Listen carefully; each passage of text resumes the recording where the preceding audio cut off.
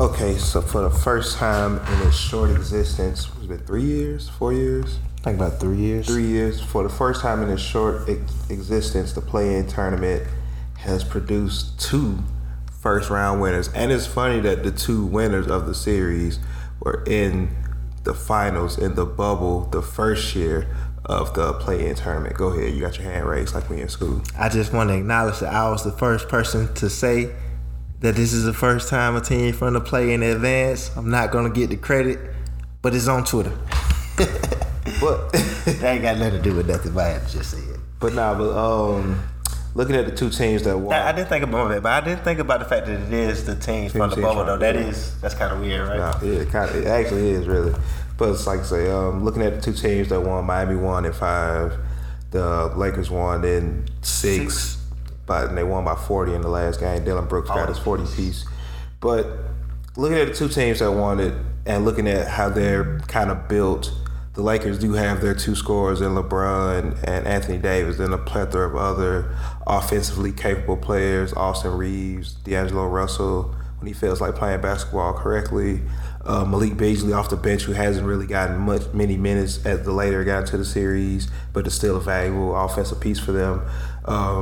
Haruchi Mora, we seen what he was capable of doing all series long. He's a playoff player. Shout out to him. He's ready in the playoffs. And then with Miami, it was more of them playing tough defensively and tough and good team basketball, but relying on Jimmy Butler to get them over the top, which I'm pretty sure he doesn't, he probably would like a second reliable scorer at all times. And we do got to remember Tyler Herro got hurt in game 1.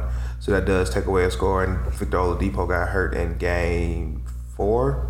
3 or 4. So that takes away another, if not scoring threat, another person that can handle the ball and play make.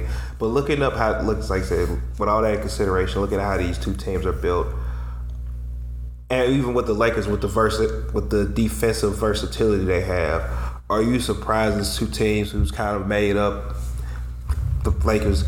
The Lakers, who the Lakers, who everybody keep thinking is old because LeBron is probably one of the younger teams. If you look at their, they got younger with the deal may help them get younger and a little bit more talented. But yeah, they're not as old as people think. Right? They think it's because they got the oldest player in the league. No, old ass LeBron. But wait, what was the question? I was saying, just looking at how these teams are made up, are you surprised they were able to get a wins, especially against the teams they played in Milwaukee and Memphis? Yeah.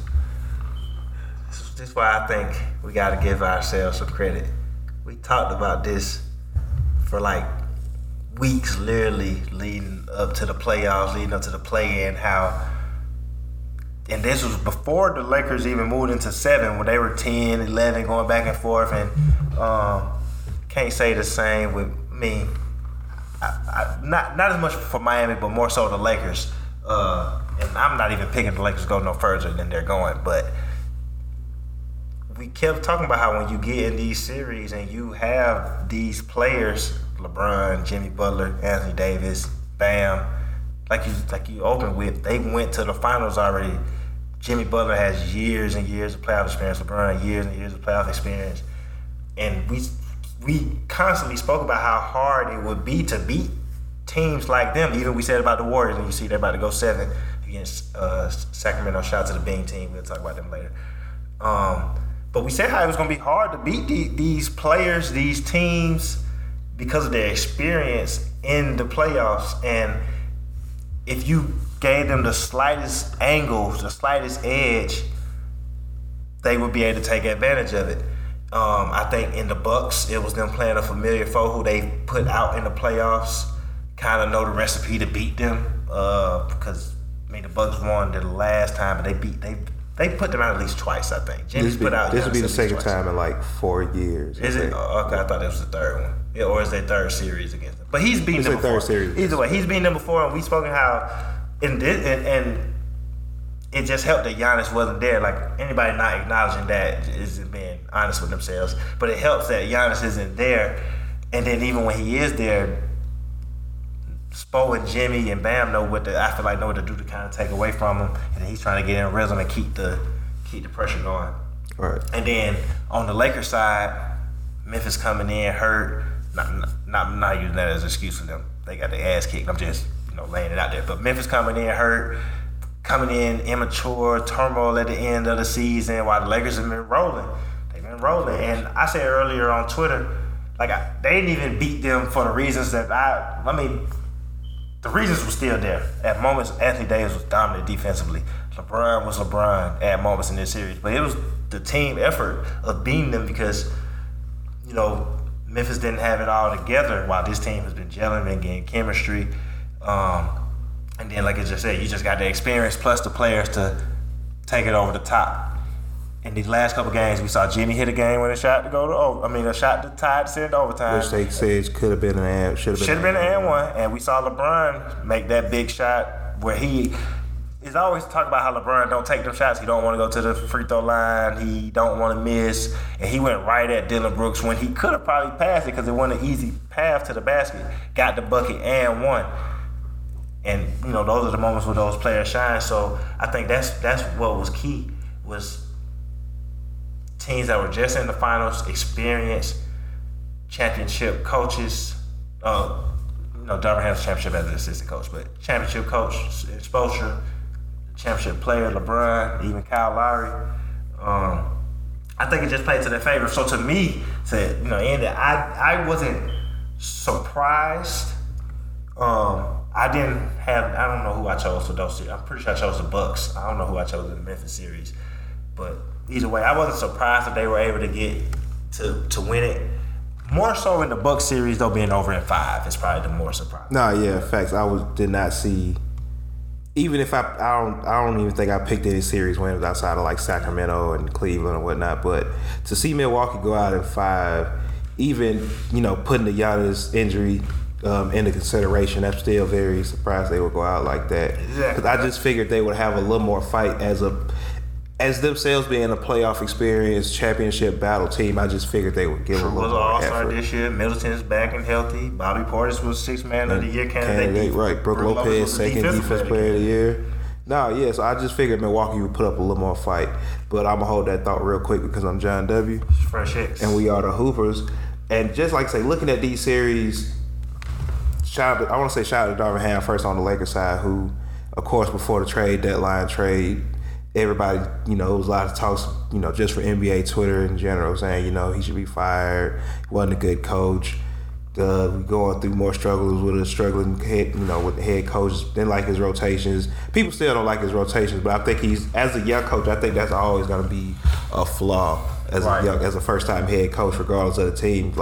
What is my staple when it comes to rotation? We know, say with Steve Kerr, this is my 6, this is my 7.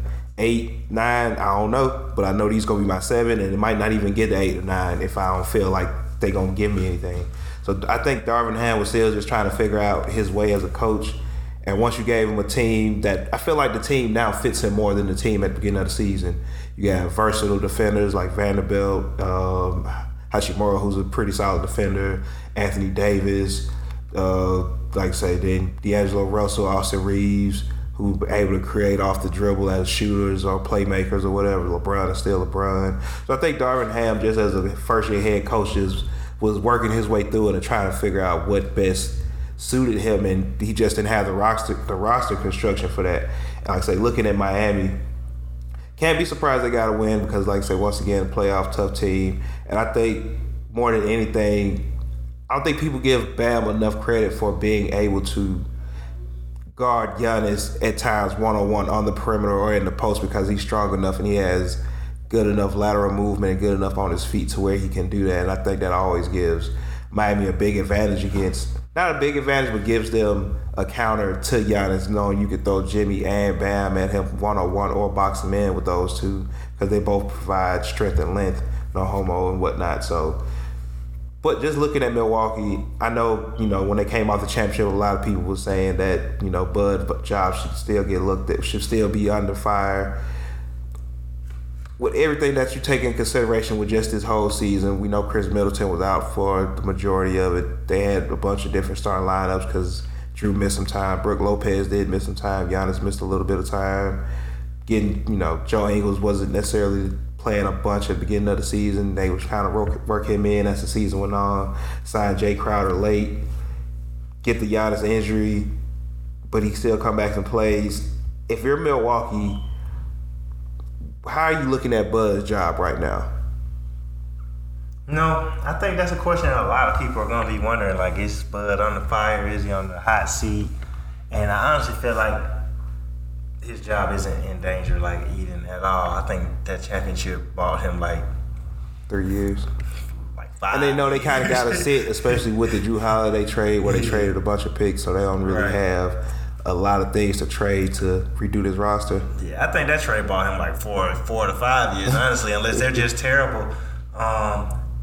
Like, honestly, this year, I know Milwaukee went on that. Remember, they went on that stupid run in February where they didn't lose a game, I believe. But I never was really high on Milwaukee this year.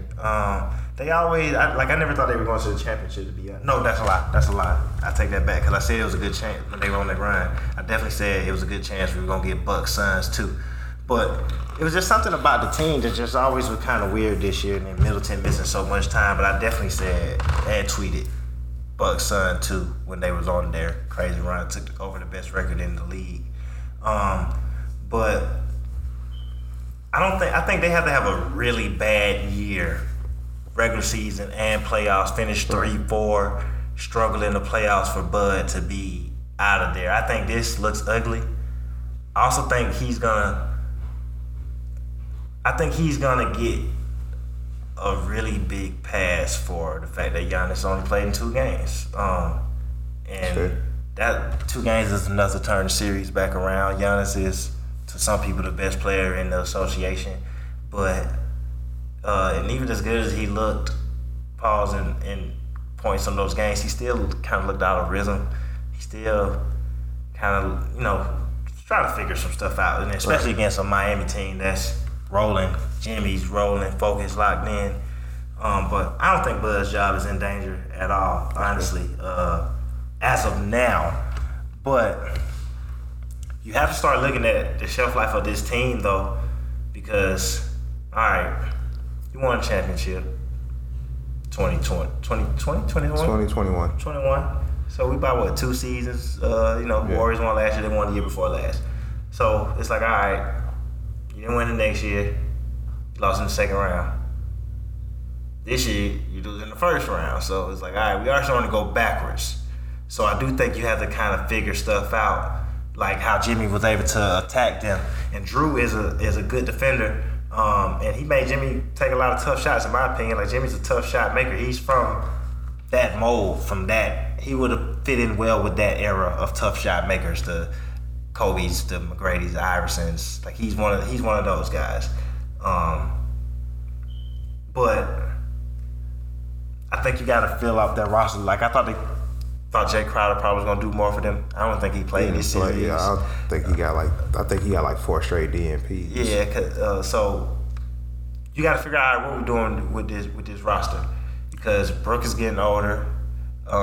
Chris Middleton had a major injury this year. You still was able to stay afloat during the regular season, but you saw where they were lacking offensively.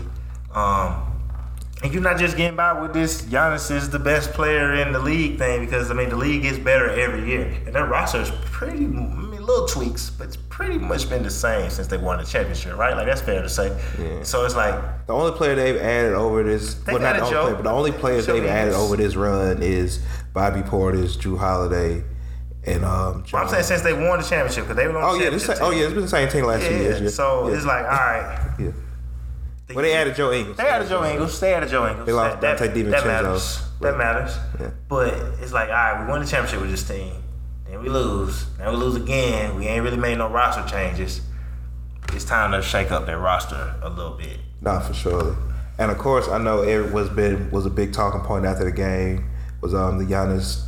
Of course, the Giannis press conference. There's no failure in sports. Was this year a failure? I just want to look at the whole thing as a whole before I really get into it, because, of course, like you say, the whole quote. That's just the whole situation. Because, like you say, they do lose in 5. Like I say, Giannis did basically miss 2 games. No, he only played 2 games. Yeah, he only played 2 games. Missed 3 you look at the last 2 losses; they were both fourth quarter comebacks from Miami. One with them winning in overtime. Facts. Like you say, Jimmy Butler was making tough shots, but he was making tough shots on everybody. Like, think like not only on everybody but from everywhere. He shot 77% from the field. Just at the rim alone, where you had probably would think that we have 3 of the better rim protectors in Bobby Portis when he decides to play defense. The defensive player of the year, Brook Lopez, which we called capped on that all season. We was not buying it to the. There's no hate. Shout out to him for finishing top 3. I don't want to hate on him, but we called cap on that all year. Like, come on, man, stop playing. And of course, Giannis Antetokounmpo, who has won a defensive player of the year before. Like I said, taking all that in consideration, and taking in Giannis' quote, with him saying this year isn't a failure because they didn't win a championship or because they got put out in the first round. Can you give him a pass on that statement? Truthfully, like I said, he only played he got to take everything into consideration, the injuries.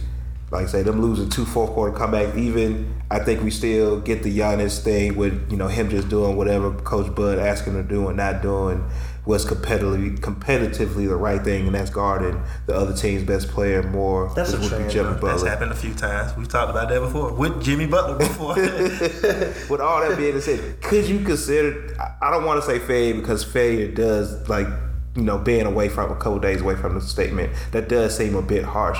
But do you think this? Do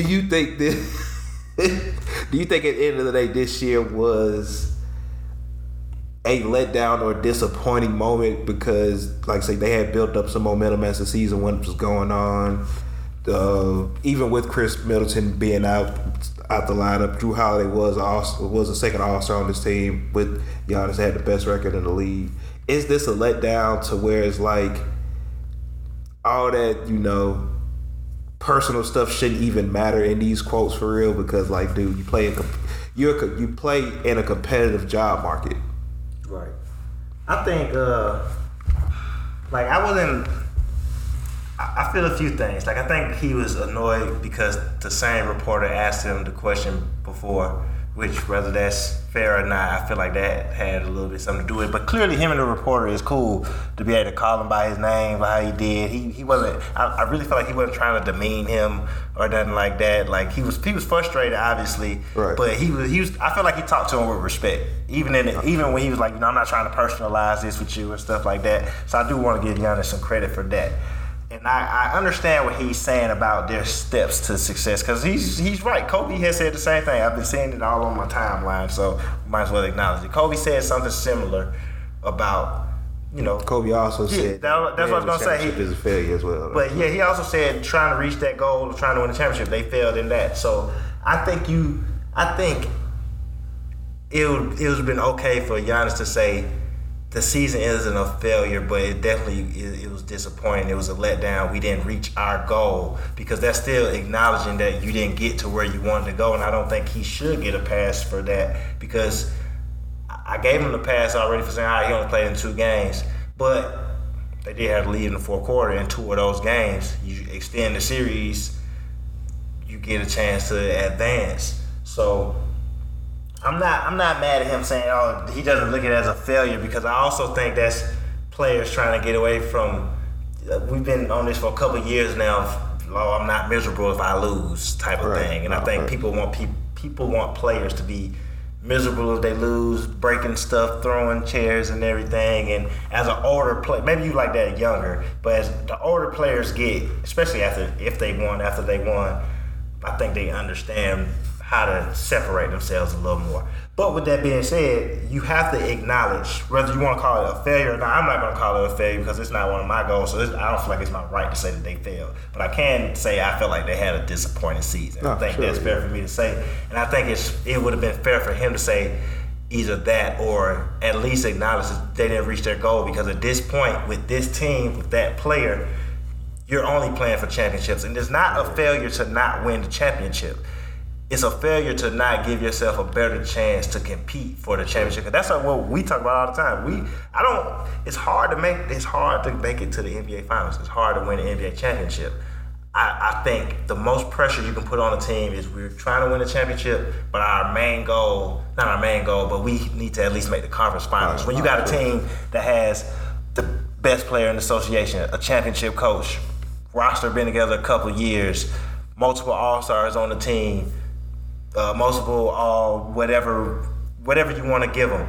I think that team doesn't lose in the first round. So you gotta. I think it's okay to acknowledge within learning its steps to success. It's also okay to acknowledge we didn't reach our goal this year, but we're gonna come back next year. We're gonna play better. We're gonna execute better. We're gonna be smarter, but gonna call a timeout next time when my team is scrambling. So Grayson Allen don't end up with the ball in his hand. But I don't think he should be given a pass. Even though, like I said earlier, I want to acknowledge that he only played in 2 games. So, I mean, you come back down, what you're down is like, you're already playing with your backs against the wall. But, I mean, great players, I've always said it, and I stand by, great players figure it out. Sometimes you don't. Everybody has lost, so. No, yeah, right. Unless you're Bill Russell. No. So, everybody has lost RIP Bill Russell. But it's like, you got to acknowledge, though, that y'all didn't reach our goal. Now, outside of saying this steps to success, be real about it too, because that's how you get to success. I think that's kind of my thing. Like, I feel like, and it could have been an earnest answer from him. It could have been, that's how you really feel. I just feel like, especially when you bring up the Jordan thing, because I don't feel like people are gonna put context to it. It's like, no, he didn't win every year, which was the whole thing. I don't want to make this a big thing about Jordan and LeBron. But that was the whole thing about, LeBron going to the championship 8 consecutive years, Jordan only going to 6. Why does Jordan matter more? Because every time he gets there, he wins. Whereas, y'all just giving credit for LeBron to get there. Shout out to him for that, not taking that away from him. But I don't think you can put him getting there and losing over somebody getting there and winning. And I feel like him throwing out the Jordan, 9 years was a failure because he only won 6. I think that's taking too much pressure off yourself to ask for a pass, regardless if you feel that way or not, honestly. Right. So, yeah. But y'all gotta come back better. That's all right. Whether you failed or not, you didn't reach the goal. Yeah. But I want to go over to Memphis, who, and we ain't got to be all Memphis long, you know what I'm saying? But this year, we'll talk about the winners first, which is what I want to see, which is what we always do. You always make it a point. I didn't necessarily want to get on Milwaukee. No, you didn't, but people need to do that on Twitter because I've seen more about Memphis than the Lakers, surprisingly. And it's like, let's talk about the winners, which we always do on the Hoopers Pod, which you always make it a point to do on the Hoopers Pod. No, for sure. But like I say, over to Memphis, like you brought up, in the intros and whatnot, this was a very. It seemed like they progressed immature. It seemed like they progressed, regressed. I mean, to with their maturity level. I feel like there was a more mature team last year, but of course, you do have to throw it to Steven Adams, missed the end of the year. Brandon Clark missed the end of the year. Those are leaders. Brandon Clark, was in college for multiple years and came in a grown man. Steven Adams is a grown man. So. And they are more big bodies who you could throw because the Lakers got bigger as the season went on once they made those trades. So bigger and more athletic, and Brandon Clark is an athlete. Right, they needed that. But Memphis, who you could say, regressed, especially certain players. I don't feel like Desmond Bane had the full breakout year that a lot of people thought he could have. I know a lot of people thought he could be a first-time All-Star this year. Shout out to Jaren Jackson winning Defensive Player of the Year, but I still don't feel like he's expanding his game as much as he could offensively to really help out Ja. I don't want to go too hard on Dillon Brooks, but I don't feel like he's become the 3-and-D player that they've needed him to be, especially if you're not going to have another big-time offensive perimeter player with going with your star and Ja, even though you can say that's Desmond Bane, but I don't feel like he's consistent enough for that. Ja, for all the good that he does, it's some bad that comes with a lot of that good. I don't think Taylor Jenkins got the most out of his team that he could this year, especially just keeping their heads straight to get to reach their goals, which could have just simply been going to the Western Conference Finals this year. Looking at this team, Dillon Brooks is going to be an unrestricted free agent going into the offseason. Oh, he out of there. I didn't know he was playing for his deal. I don't know what Desmond Bane contract situation is, but I'm pretty sure he's still on his rookie contract. Yeah, this is third year? I think he's going into his third year. He might be going into his second year, though. His fourth year. Jaren Jackson, Ja Morant, you kind of figure those are the cornerstones of your team. What is it that you want to see Memphis do to correct some of just the season-long problems they had? Bring Luke Kennard back. Even he didn't play in this game either. That's what I was going to ask. Did Luke Kennard play in the last game? He didn't play. I forgot what his injury was, but he didn't play. Okay. Because his shooting helped his team. And I'm not even like Luke Kennard gotta be more consistent overall too. Like when he's on, but it'd be a lot of act like he don't go cold. And he don't want to shit on those runouts. But I think he works for this team because I think he understands who he is. I think they gotta add offense. I said it to you earlier when we were just talking. I was like, if they got a chance to get a Buddy Bates, I hope they draft him because they need some scorers on this team. Like some people that can go get their own bucket without Ja. You need Bang averaged 23 in this series, but his shooting numbers could have been much better. 42% from the field, 32 from three, but 23 points per game, right? You need Bang to take that next step next year.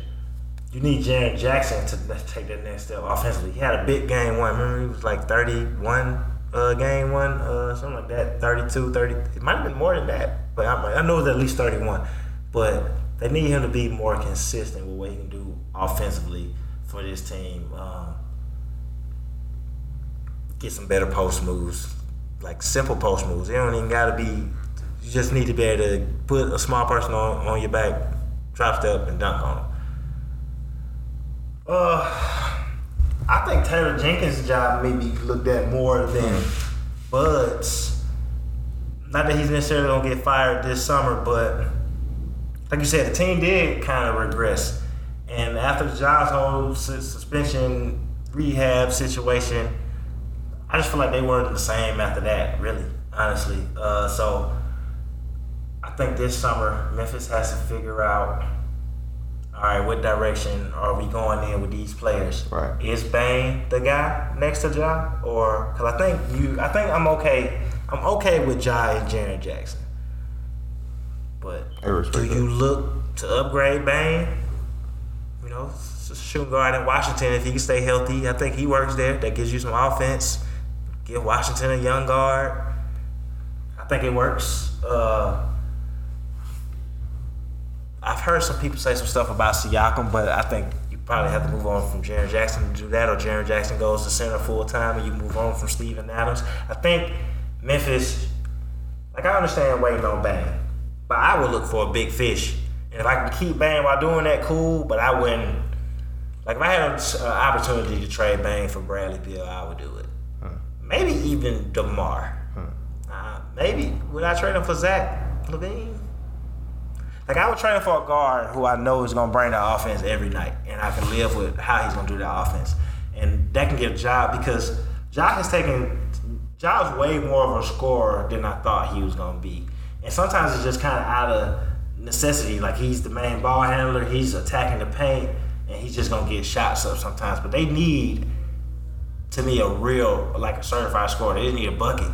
Even like Chris Middleton is he? I think he's a.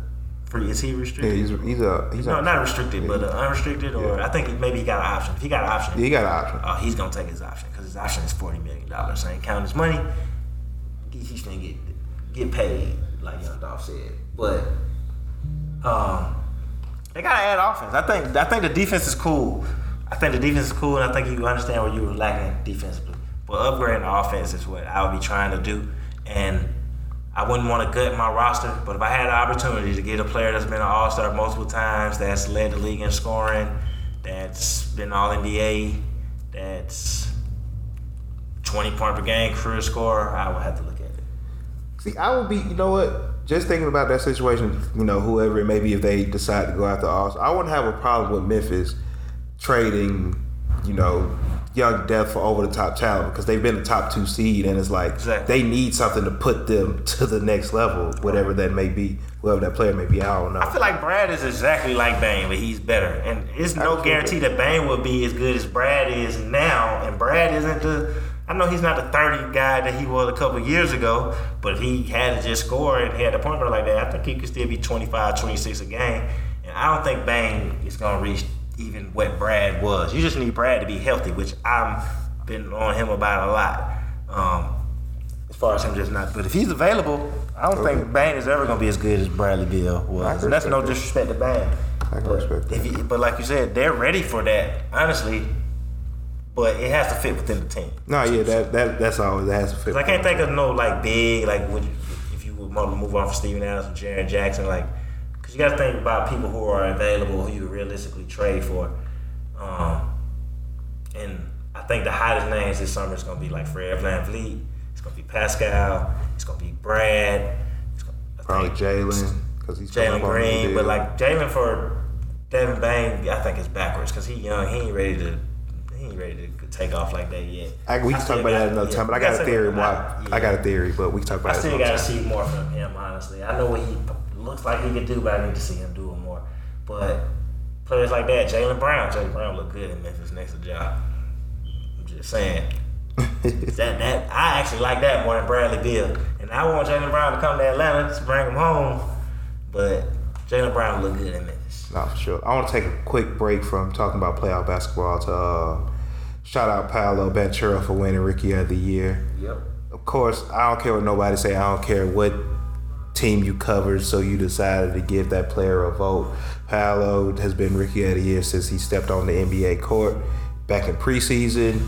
I don't think this was much debate. Shout out to Ben Mathurin down in Indiana. Shout out to Kessler Walker in Utah. I don't think either one of them actually had a chance. Paolo should have been unanimous Rookie of the Year.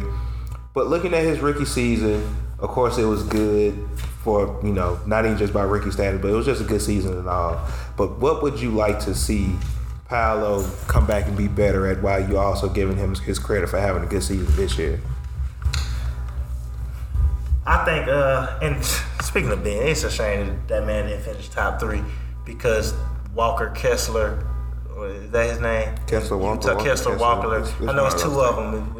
One was in Brooklyn, well, he's in Sacramento now. He got 2 last. The guy in Utah, he got a first place vote, and that's the only reason he got 1 first place vote, and that was enough to put him over Ben, which this was Paolo and Ben all year. Like, it was them two. It was a 2-man race. I don't care what the final 3 was. But I think going to the next year, like I think Orlando's gonna have a more competitive team.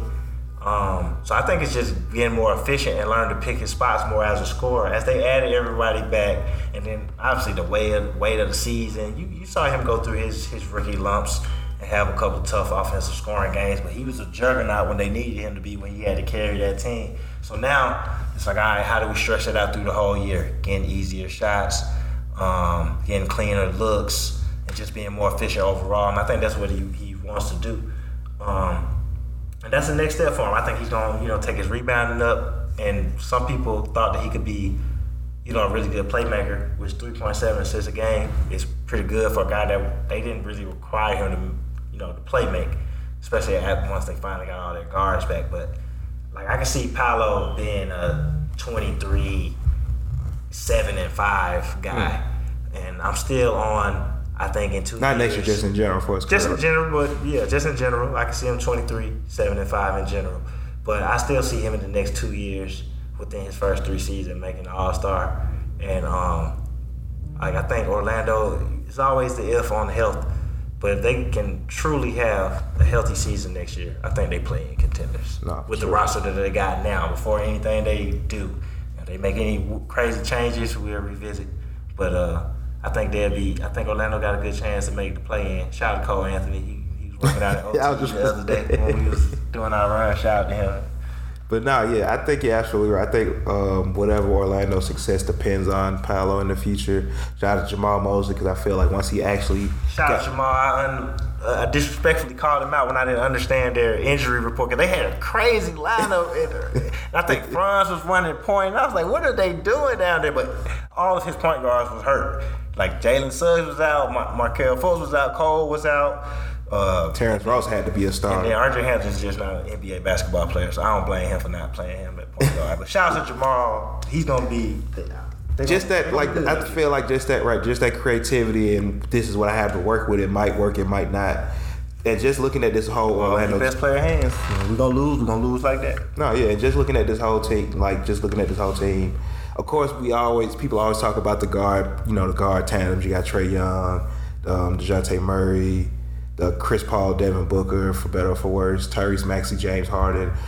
There are usually some emphasis on wing type, combos, or the 3-4 type combos. We don't hear it enough. But do you think Franz and Paolo is a good, combo going into the next few years, especially when you look at Markelle Fultz as their point guard?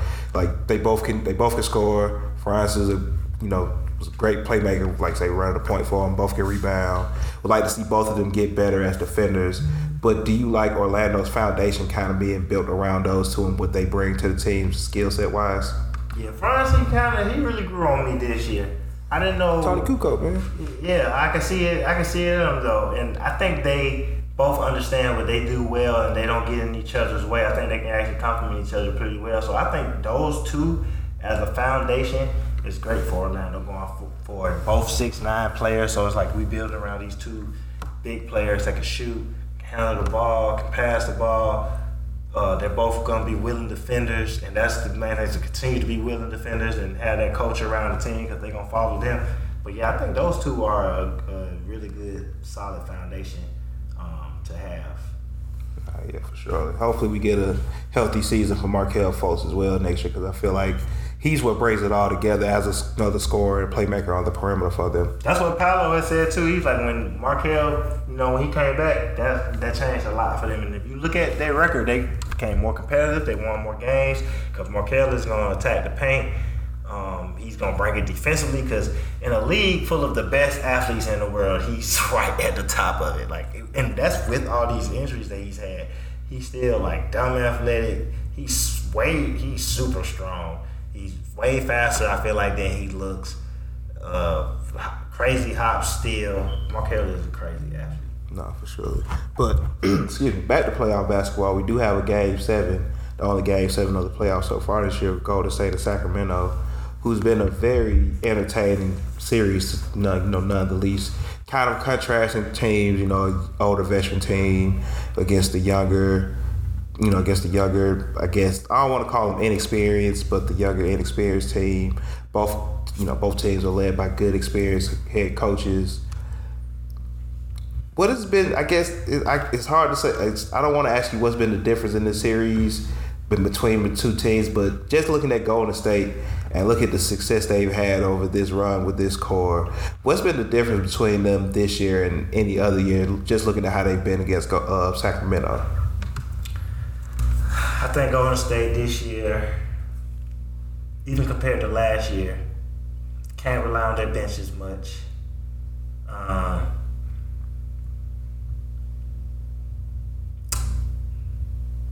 I feel like that's a main starting point because, last year, and it's never, to me, not even just like the strength of numbers team where they're playing 8-9 guys, maybe not every night, but these 2-3 play this night, that 2 play that night. But even like last year, they got really big minutes out of GP2, Otto Porter Jr., I'm missing somebody, of course, Jordan Poole coming off the bench. And I feel like that's kind of lacking this year. I feel like they never replaced Otto Porter's minutes. And he didn't even play no minutes this year. Shout out to him. He just picked up his player option. I feel like they never replaced Otto Porter's minutes. They were so bad at replacing GP2's minutes, they went and traded for him while he was hurt. Failed his physical and the trade almost didn't even go through. That's how bad they wanted him back. And he hadn't played all year. He's a main rotation player for them again. Playing well at that. I'm not saying he's not playing well. But that's how bad they missed his minutes. They went in all right, we got to go come back. Because overall, Steph has been Steph. 31 a game. His three-point percentage is slowed down this series, but 31 points per game. You got Wiggins back. He seems like he's in rhythm overall, playing big minutes for you. Clay, I feel like he's been pretty good this year. Jordan Poole, he was inconsistent to me last year, honestly. His big moments just were big, but he was inconsistent to me. He didn't have the greatest finals ever, so it's not surprising to me that he's inconsistent. But you're dependent on him so much more because you're not getting those 2-3 corner threes from Otto Porter or it's somebody else that was in their rotation last year. I can't think of who it is either, but it was somebody else. Right. So, and I feel like that's hurting them a little. Iguodala, yeah, because his minutes haven't really been replaced either. Because it's not like he's really playing Moody. Kuminga's not really playing. Kuminga's playing 6 minutes a game. So I think they're just missing some of the bit, and it's not even about everybody performing the same night, but at least knowing, all right, he's performing tonight, you're going to get something out of these guys. And honestly, I think Sacramento is just really good too. Facts. Don't take nothing away from them. I think Sacramento's super good. When De'Aaron Fox and Malik Monk are both going 26 and 28 points in their win last night. It's hard to stop them offensively. De'Aaron Fox, first clutch player in NBA history. And Malik, he's been 20 a game off the bench, and I think that's been huge for them. No, for sure. But I feel like Sacramento, more than any team like them, or as close to any team like them that's had this success, like I think they fully know who they are. They're young. If you want to put the young tag on them, they're young. They're not afraid of anything. They know how they want to play. And Mike Brown is empowering them to play their games. Like, I love how he constantly tells them, let it fly. Let it fly records. No, for sure. And like I said, even with all that being said, Sacramento has not only challenged, Golden State, but they basically got them on the brink of being eliminated in the first round since, this team has been winning championships. Right. Yeah, the last time they got put out in the first round was 2014. Unless you count the play-in. Yeah, unless you know what I'm saying. The play-in was just Steph and some G-Leaguers. Nah, yeah, right. Literally, is any of them guys in the NBA right now, no disrespect, so. Are any of them guys in the NBA? I don't think so. But like I said, Sacramento has been so good challenging Golden State and what it is, I don't feel like I don't want to say Golden State feel like they should have won this series already, but I'm pretty sure Golden State, if they're going to win this series, would have not have won the series in 7 games. But Sacramento has been so good. Like I say, Mike Brown is letting them play. He's coaching them to be not only competitive but to be winners. It's like we don't have to be happy with a 3rd seed team. We could actually win the series. Why can't we go to the conference finals? Shout out to the Beam team. I don't know whose idea was that. Can somebody please answer me? Who brought the Beam? Whose genius idea that was? This team in the league trying to figure out what their thing is gonna be. Just a different sport, real quick. I don't know if you saw it, but did you see New Era told MLB to tell the Braves to stop wearing their big home run hat? Really? Yeah. Like, if I'm like, why aren't y'all figuring out a way to sell this? Yeah, right down. I always hate on that line, but whatever. Yeah, that's crazy. Especially the Braves. I mean, they just won a championship a couple years. You want to be in business with them. Like, whatever. Yeah. But like I said, Sacramento isn't scared of anything, and just with that, fearlessness and that youth. Do you think Sacramento has a real chance to make a conference finals run if they can beat Golden State in Game 7? Yeah, I think so, because I don't think they're going to be afraid of the Lakers. I think it helps, even with Golden State. You're playing in playoffs teams that you play in your division, so you've seen these teams. But it gets different in the series, obviously. But yeah, I don't think they're going to back down for the Lakers. I think their offensive output, like the Lakers aren't going to want to. I said the Warriors don't want to run with them. The Lakers really don't want to run with them. And then I gave credit to the Lakers, like it was a complete team effort to win this series for the Lakers. LeBron averaged 22, AD was 20, I believe. Austin Reeves averaged 16, Hachimura was 16. I think D'Lo was like around 16. The numbers were really close across the board. I don't know if that consistency is going to continue against a team that's put together, know who they are, and aren't in as much shambles as Memphis is. Right. Sacramento's going to have it more wrapped together, and that's even with De'Aaron Fox having this injury. I think they have a good opportunity to make the conference finals. I think a lower seed advancing, I think that puts them in a better position. I feel better about them playing the Lakers than Memphis, honestly. Memphis being younger, Ja getting up and down with them. Like, Ja probably averaged like 35 in that series. He's going to like to run. He's going to run with them. So, yeah, Sacramento got a good... I think Sacramento's going to win Game 7. I think if they were going to lose, it's going to be Game 6, down 3-2, Warriors at home. That was the game for the Warriors. That was the game for the Warriors to put them away. I felt the same about the Lakers. Like, I honestly felt like if Memphis won that game, they probably win Game 7 because you kind of throw that pressure back on them. But I think Sacramento have a great chance to win, and if they win, I would pick them to beat the Lakers. Nah, for sure. Like I say, that is the only first round series to go to 7 games in the playoffs. Gotta get one Game 7. Right. There gotta always be one Game 7, but we do have. Do we have a sweep? Did anybody get swept? No. Yes. Who did Philly? Brooklyn got swept. Yeah, Brooklyn got swept. That's absolutely all right. But besides that game, that being the last first round of the playoffs, series, going on. We do have a bunch of game twos getting ready to get started over the weekend. First game two tonight. Yeah, we got a couple tonight. We got Phoenix. No, it's just Phoenix tonight. Somebody else playing? No, because it should be Golden State. Golden State played last night. Yeah, so it should be Phoenix and it should be, I think, Philly. I gotta go look at the schedule game. I'm pretty sure it's Philly since they got the sweep. Oh snap! So is Joel? I saw they say he doubtful. Yeah, Joel's doubtful for game one of that series. But looking at the games, some of these second round matchups, like I say, Denver, Phoenix, Miami, New York. Shout out to the old NBA. Philly, Boston. Shout out to the old NBA. Right, that's crazy. Even Sacramento Lakers. This is the old NBA. Shout out to the NBA. Oh right? Snap! I didn't even think about that. But looking at some of these matchups, that's amazing. I know, right? Yeah, we need to be in marketing for the NBA.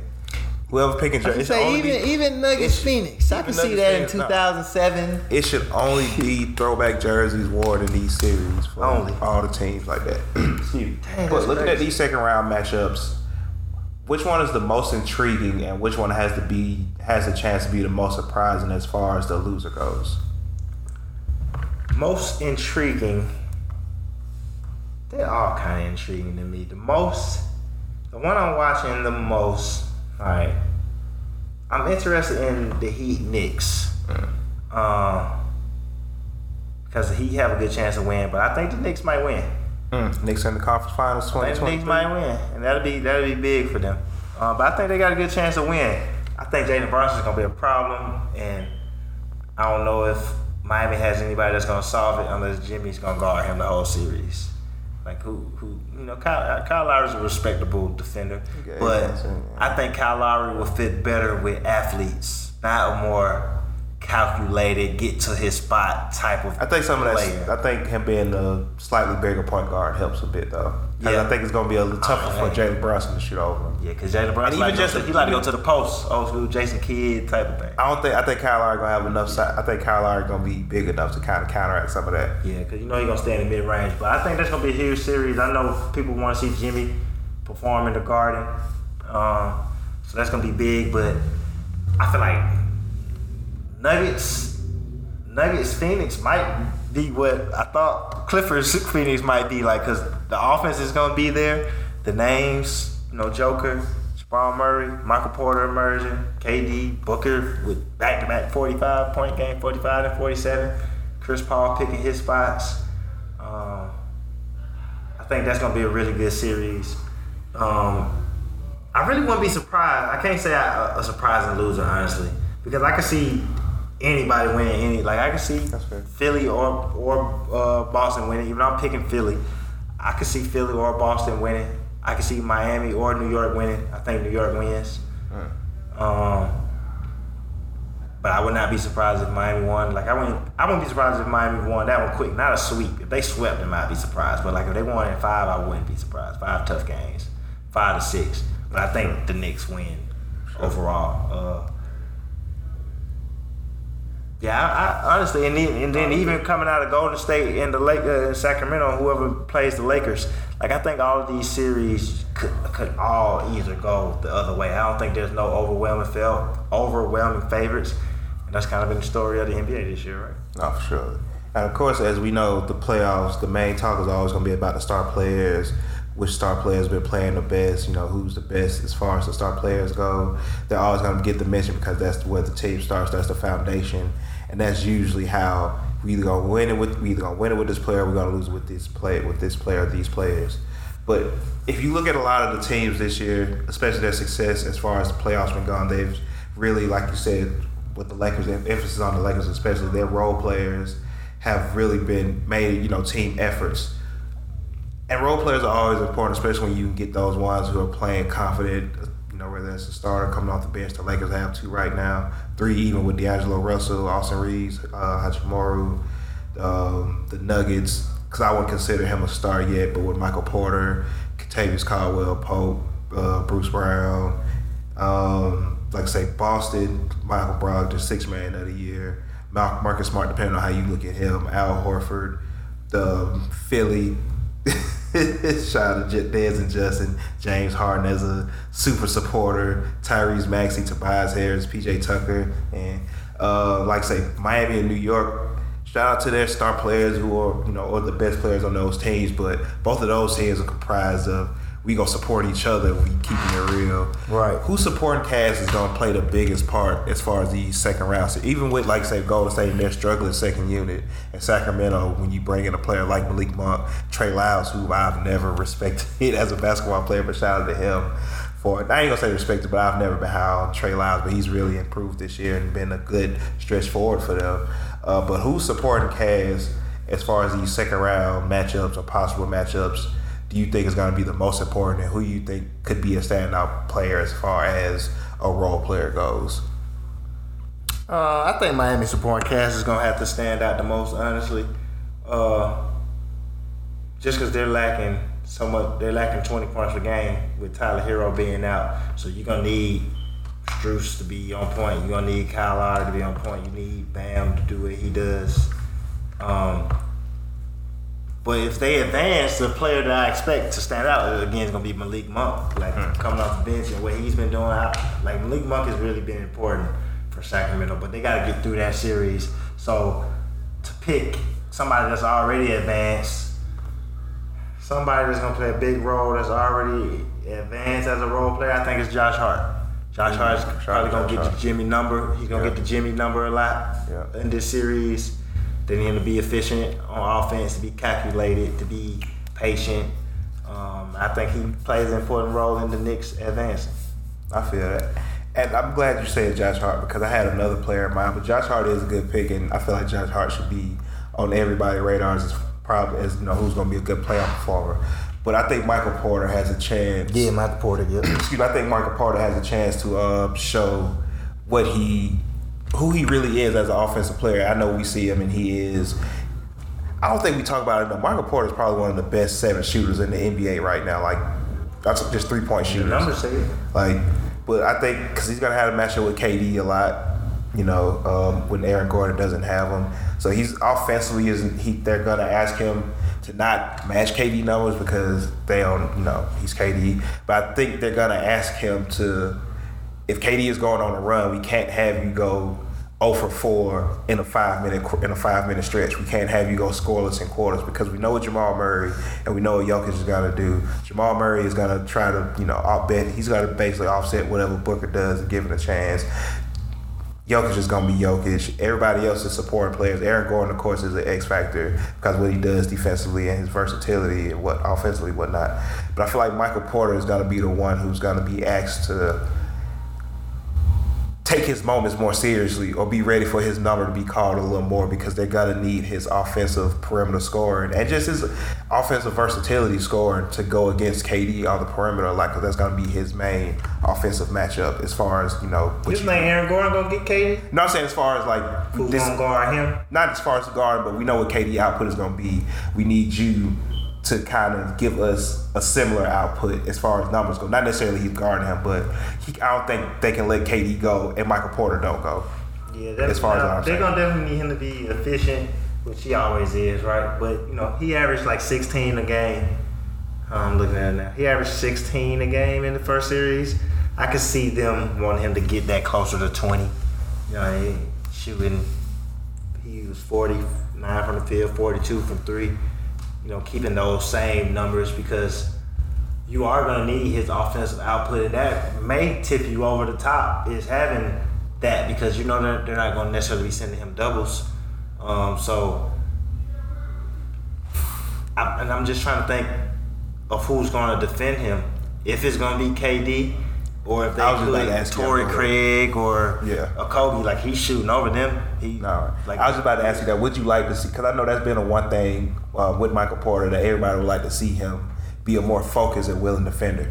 Would you like to see him take that challenge of guarding KD? No, not this series. We'll let you get that next year. We're gonna let Aaron Gordon do that. What I want you to do is not let Torrey Craig guard you. Like I want you to not be afraid of the matchup because it's gonna happen naturally. But this ain't the time to be finding your inner defender. You wouldn't want this man to average 40 out. You answered my question. That's all. Like I said, I don't want Michael Porter minutes to seem empty against KD because we know KD is gonna ball. Because his offensive output is definitely gonna matter with what. Because Aaron Gordon is not by that. No disrespect to Aaron Gordon. He's not finna average 25. He's finna average 25. So if you know that you're getting like this last series, what did Aaron Gordon average? He was 13 a game. You don't even realize that. Exactly. So that 13 a game doesn't. And KD is averaging 27 without breaking a sweat. 25 without breaking a sweat. So you need the output out of Michael Porter because you know you're not gonna necessarily get it out of Aaron Gordon. You may get a game where he scores 20 because his value isn't totally put into the offense. It's him facilitating, playing defense, rebounding, and just being aggressive overall. Right. So yeah, his you're definitely gonna need his numbers, Michael Porter. And I think it's a good chance for him to show people that he do those type of numbers though. He is one of those players. And that he could be dependent on. He had a couple of big games, and I'm surprised. I thought his average would be a little higher, honestly, because he had a couple of solid games in that first round. But they weren't, shout out to Ant-Man. He wasn't gonna go down. He wasn't gonna just lay down. But Minnesota wasn't really the challenge for them. So this is where they really. This is where they really need him at, right? Yeah. But looking at Phoenix, and of course, like you say, I feel like Phoenix has what I've been calling over the top talent, especially when you just look at KD and Booker alone. Do you think their lack of bench production is going to hurt them this series, though, or could potentially hurt them this series? I think they do definitely want to lean on the bench a little more. I think their lack of using the bench has been a little overstated because playing basketball. Yeah, like only team that's not like everybody's playing their main players heavy minutes except for like Sacramento, and even Fox is playing big numbers, but everybody's playing big numbers. Everybody's playing 40 minutes. Everybody's playing. I would speed on that. I was just saying because they don't really. But no, it's a valid question because in this series where you know Bruce Brown's gonna play hard. KCP, that's a champion, and that's Atlanta. He's gonna show up. Michael Porter, he from Atlanta. He from the city. He ain't no outsider. He from the city. He went to school in Cartersville. He from the city. He played with the Atlanta Celtics. He a real Celtic. Oh my bad. Yeah, he a real Celtic. He from the city. But he definitely went to school in Cartersville though. But he from the city for real though. But KCP, what he's gonna bring, Michael Porter, Jamal Murray, you're gonna need. Even if it's not deep into your bench, it's not for me. It's not about going deep in your bench, but it's about those players being efficient. Ready for their moments. Yeah, like I think you don't got to worry about Torrey Craig, and I know he want to get back at Denver, and because he probably think he should still be there. Right. But I think like having Damian Lee and Landry Shamet shoot the ball well this series is gonna matter more now than it did in the last series. Because the last series is like, all right, y'all got Kawhi, you got Norman Powell, you got like these aren't shooters. That's a healthy diet of buckets. So you just need buckets. So I'm gonna give you KD and Booker. Who gonna give you more buckets than them? But this series, you gotta be a little bit more strategic. I feel like so having those shooters make their shots, I think, matter a little more. I don't know what's Cam Payne's injury, but definitely you need something as far as a backup point guard. So I don't know what's Cam Payne's injury though, but so that's something you had to think about. But they brought in Terrence Ross, who hasn't really played.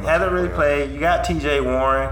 I think these are guys that may get more of a look against Denver because the Clippers also wasn't going deep in their bench either because it's like I'm not about to play in these minutes and Devin Booker and KD's on the court at all times. I'm not gonna play with them guys. So I think even in this series, both sides lean on their bench a little more. No, yeah, that's facts. I get what you're saying though, because like I say, either Shamet, like you said, I don't remember what game it was. But it was like Shamet was 0 for 2, Damian Lee was 2 for 3. Yeah, he got the minutes because you picking between Shamet and Damian Lee. You know, Bismack Biyombo's gonna play because he's your only big off the bench, only real big. And then Okogie's playing, and then it was between. No, that was it. Okogie was coming off the bench. You know, Okogie was playing. You knew, and you knew Bismack was gonna play, and then it was a toss up between Damian Lee and Shamet. But I think in this series, it's a good chance you see, if not both, one or the other between T.J. Warren. I think there's a good chance we see Terrence Ross. Yeah. Because I feel like a bigger guard is going to help against KCP and Bruce Brown. We know Bruce Brown got Inspector Gadget arms. Right. Yeah. So you gonna need that more. I think this series also. Ayton got to hold his ground because he's gonna get the call. Back-to-back MVP. Yep. It's gonna be on you. And remember in that championship round, he did a good job against, not that when they won the championship, but when they went to the NBA Finals, he did a good job against Jokic in the second round. But he did though. So since you notice you've had success there before, whatever type of success it was some success there. You gotta kind of lean into that and try to bring it out again. So I like Phoenix. I think this is gonna be a good series. Good chance of going 7. I think it's over in 6 though. And looking at Philly Boston, like we said, Joel Embiid doubtful for game 1. So whenever we put this out, the game is gonna be going on. No, Philly play Monday. It's only they play Monday. Today. Oh, so when we hear this, when y'all hear, y'all get a chance to decide for yourselves. But of course, Boston had a little extra, going on in that series against Atlanta, which extended that, which gave Embiid a little more rest, which is probably why he's doubtful and not, they saying he's not out. But how important is it for Boston to take control of a series where one of the most dominating offensive and defensive players isn't 100%? They got to do that quickly because I think Philly feel like they could beat them. And, we've been seeing Boston and Philly in the playoffs for a couple of years now. They both got their lick off against each other. Right, they both have had wins, more so in Boston's favor more recently. But I think this Philly team is more confident than ever, probably going back to those earlier teams. And if Embiid is out or clearly he's hobbled, I think you got to go at him, kind of see how hurt is he. Can you get him in foul trouble? Because that's 33 points that you're taking off the court, 10 rebounds, 2-3 blocks.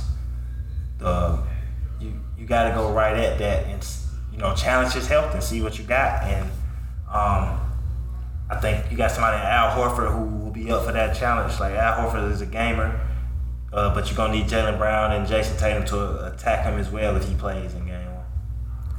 What is Embiid's injury? I forgot. I forgot what it was too. But speaking of I'm glad you brought up Jason Tatum and Jaylen Brown, who, when they're at their best, Boston looks like they could win a championship. They're unstoppable. All those words you can think of, however you want to describe it. But sometimes they go through those little lulls, and we've seen that in those 2 losses, and even in that tough Game 6 victory against Atlanta, to where they just kind of, I don't want to say look out of it, but they just get out of rhythm out of nowhere. Like, I don't want to say this because I don't want to feel like I'm disrespecting them as competitors, but sometimes I don't think they still understand how big these moments are to, like, if we better than y'all, we better than y'all. Like, I don't think they understand how important that is every game for 48 minutes. Even looking at the regular season and how they have bad losses. Against Philly, like you said, you got to know that you got to need them both at their best and to be at their best at all times. What is it that you want to see from Jason Tatum and Jaylen Brown that you haven't seen so far in their playoff careers to help, like say, let the people know, like, we're not trying to play. We're trying to actually go back to the championship and win one. And it's just like show some dominance, especially like how you started the season. They let Milwaukee catch up to them and take their best record away from them. But show that dominance on the perimeter, getting to the paint, defensively and offensively. I think Jaylen Brown and Jason Tatum both have to be a problem for Philly, like 30 a game for both of them, and show them that they don't really think they're their competition. You got to kind of put them back in their place, and Embiid has said that they kicked their ass because they kicked their ass at least the last few times. So I will come out instantly and be like, yeah, it's not different. We're gonna continue to do that because I think we all respect their talent, but we still, at least I'll speak for myself, I'm still waiting for them to get done. I don't know if to get it done. I don't know if I truly believe that they're gonna get it done. And you do gotta have those moments where it's like, yeah, y'all just not good enough to beat us. And that's where you prove it at. And Boston should be right up at the top.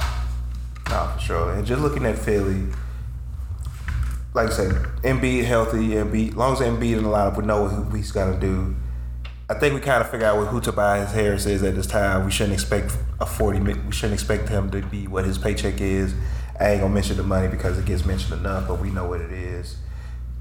I think this series is gonna be perfect for PJ Tucker because I feel like players like Jason Tatum and Jaylen Brown, he likes guarding, especially Jason Tatum, who's gonna be more perimeter oriented off the dribbles kind of stuff, even just shooting jump shots. I feel like that's what he wants.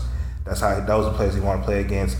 But how important is it for some of these smaller guards to Philly to establish a little bit more toughness and not just, being shooters, even just defensively? Because Boston is bigger than Philly perimeter-wise if you really look at it. And I feel like that's where their biggest advantage is going to be. So how important is it for Tyrese Maxey, DeAnthony Melton, Shake Milton, even James Harden, who's compared, in general to Boston size, he's 6'4", 6'5". Like, Boston got some big dudes on the perimeter. How is it important for them to accept the physicality and kind of take it back to not let the referees take them out of this series? I think it's definitely important for Philly, especially Maxey in particular. You want to establish yourself. You want to be able to play your game, be aggressive, get to the paint, move in transition, because that's all going to open up his jump shot. And for James Harden, I definitely don't think you're going to get the benefit of the calls, and they're going to put Marcus Smart on him. Marcus Smart's going to play both of them, but he's going to be aggressive, he's going to be physical, and I don't think this is one of those times where you're going to be able to look to the ref to bail you out. So you just got to go right back at him. Sure. Go at him first, you know what I mean? And take it straight to the basket, put him in the mid-range and get your buckets. But Philly guards definitely have to be aggressive and not let ball, because like you said, they have size pause everywhere, because even you got Brogdon coming off the bench as a 6'4", 6'5", almost point guard, stupid long arms. And other than James Harden, what's James, 6'6"? All the Philly guards are kind of mini, because, Shake isn't super short, but he's skinny, and then Tyrese is, he's tall for an NBA guard, but he's tall for a regular person, but Tyrese, he's probably my height, 6'2". What is he? I don't believe he's 6'4". He can't be 6'4". I'm pretty sure James Harden's the only guard on that team that's taller than 6'3". But just because you're undersized, you still got to show them that you're going to get to the free throw line and you're going to attack the paint, especially Tyrese Maxey in particular, because that's his game, playing in transition. And, it's playoffs in Boston. You ain't getting no calls up there. So you got to take it in there aggressively, but I guarantee you it'll open up their jump shots. No, James has been terrible at the rim too, so make some layups, get some confidence going, right? And because they're gonna need that, especially if Embiid misses any type of time. No, yeah, I definitely get what you mean. Like I say, those guards are definitely, especially Tyrese Maxey, because I feel like he's gonna be the one that's gonna be able to get off the dribble the most without using a pick or any kind of extra assistance. Because that's he's quick like that, but he's also gonna have to be strong finishing and going like I said, not only just getting in the paint, but going up strong to where you have to make them call those fouls for you, where you get Marcus Smart, Jaylen Brown, and all those players, Derek White, in foul trouble. But other than that, you got anything else for this episode? Shout out to the Las Vegas Aces. I just seen their new headquarters and their facilities and stuff. Mm-hmm. Crazy. They going to a whole nother level. I don't know if we mentioned it on the show or not, but Ime Udoka got hired in Houston. So that's going to be interesting to see, because I don't think Ime is a developmental coach. And apparently Jalen Green is on the trading block. Yeah, that's their potential to get a star. But what's the star? But right. I would want to put a star with him, honestly. But I'm not, like I said, and he's on the block to potentially get an established star, because is Ime a developmental coach? You're not going through a rebuild with Ime. Why would he? I guess you're going to take whatever job you can get after the way he went through. But I don't think he want to go through a rebuild. But either way, shout out to that man for getting a coach. They needed to expose the woman who had his situation with, because it was a work issue, but only one person got fired and they both did something wrong. Unless something new has come out and he did some sexual misconduct, they both should have been fired. Dang. Was there anything else? Shout out to KD signing that lifetime contract with Nike. One of three people to do that. Him, LeBron, and Michael Jordan. Yep. They put out them KD 3 All-Stars earlier this year, which I still want. Shout out to my boy Kobe. Josh, he said that he got him, but UPS got him for him. But shout out to that. That lifetime KD contract is crazy, and that do mean ratio's coming. I was heavy in the 6s and the 8s.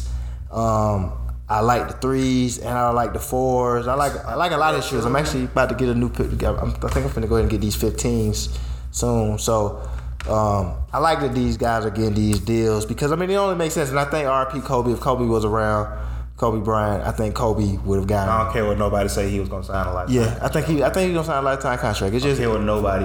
Yeah. He was not. He was. it just made sense. I think Kobe was gonna get a lifetime deal, but it's only like even outside of Nike, I can only think of like 5 athletes with a lifetime. Like Iverson got a lifetime deal with Reebok. Steph has his lifetime deal with Under Armour, and I feel Jordan. like that's where it ends. Steph, LeBron, KD, Jordan, Allen Iverson, Dwayne Wade with Ling Ning. He got a lifetime deal over there. So shout out to that. Building your brand at Nike.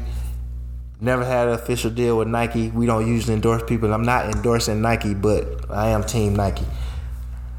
But either way, to end all of that, appreciate the supporters as always. People have been clicking the link and we've been doing some numbers, so definitely appreciate everyone that, whether you take 5 minutes or you watch the whole show, you could just watch the beginning or listen to the beginning, whatever. Appreciate anybody that listens. You can find us anywhere podcasts are available. Spotify and Apple Podcasts are the most popular places, but there's other cool places you can listen. Just go to Google and literally type in the Hoopers Pod. You're gonna find everything. That's us. Go to YouTube. Subscribe to the Hoopers Pod on YouTube. Just search the Hoopers Pod on there. Twitter at Hoopers Pod. Instagram at _Hoopers IG. Instagram is full of bots now, so I don't even use my own Instagram as much, except reading the group chat stuff. But other than that, that's all I got. With that being said, I'm John W. Fresh X. And this was the Hoopers Pod.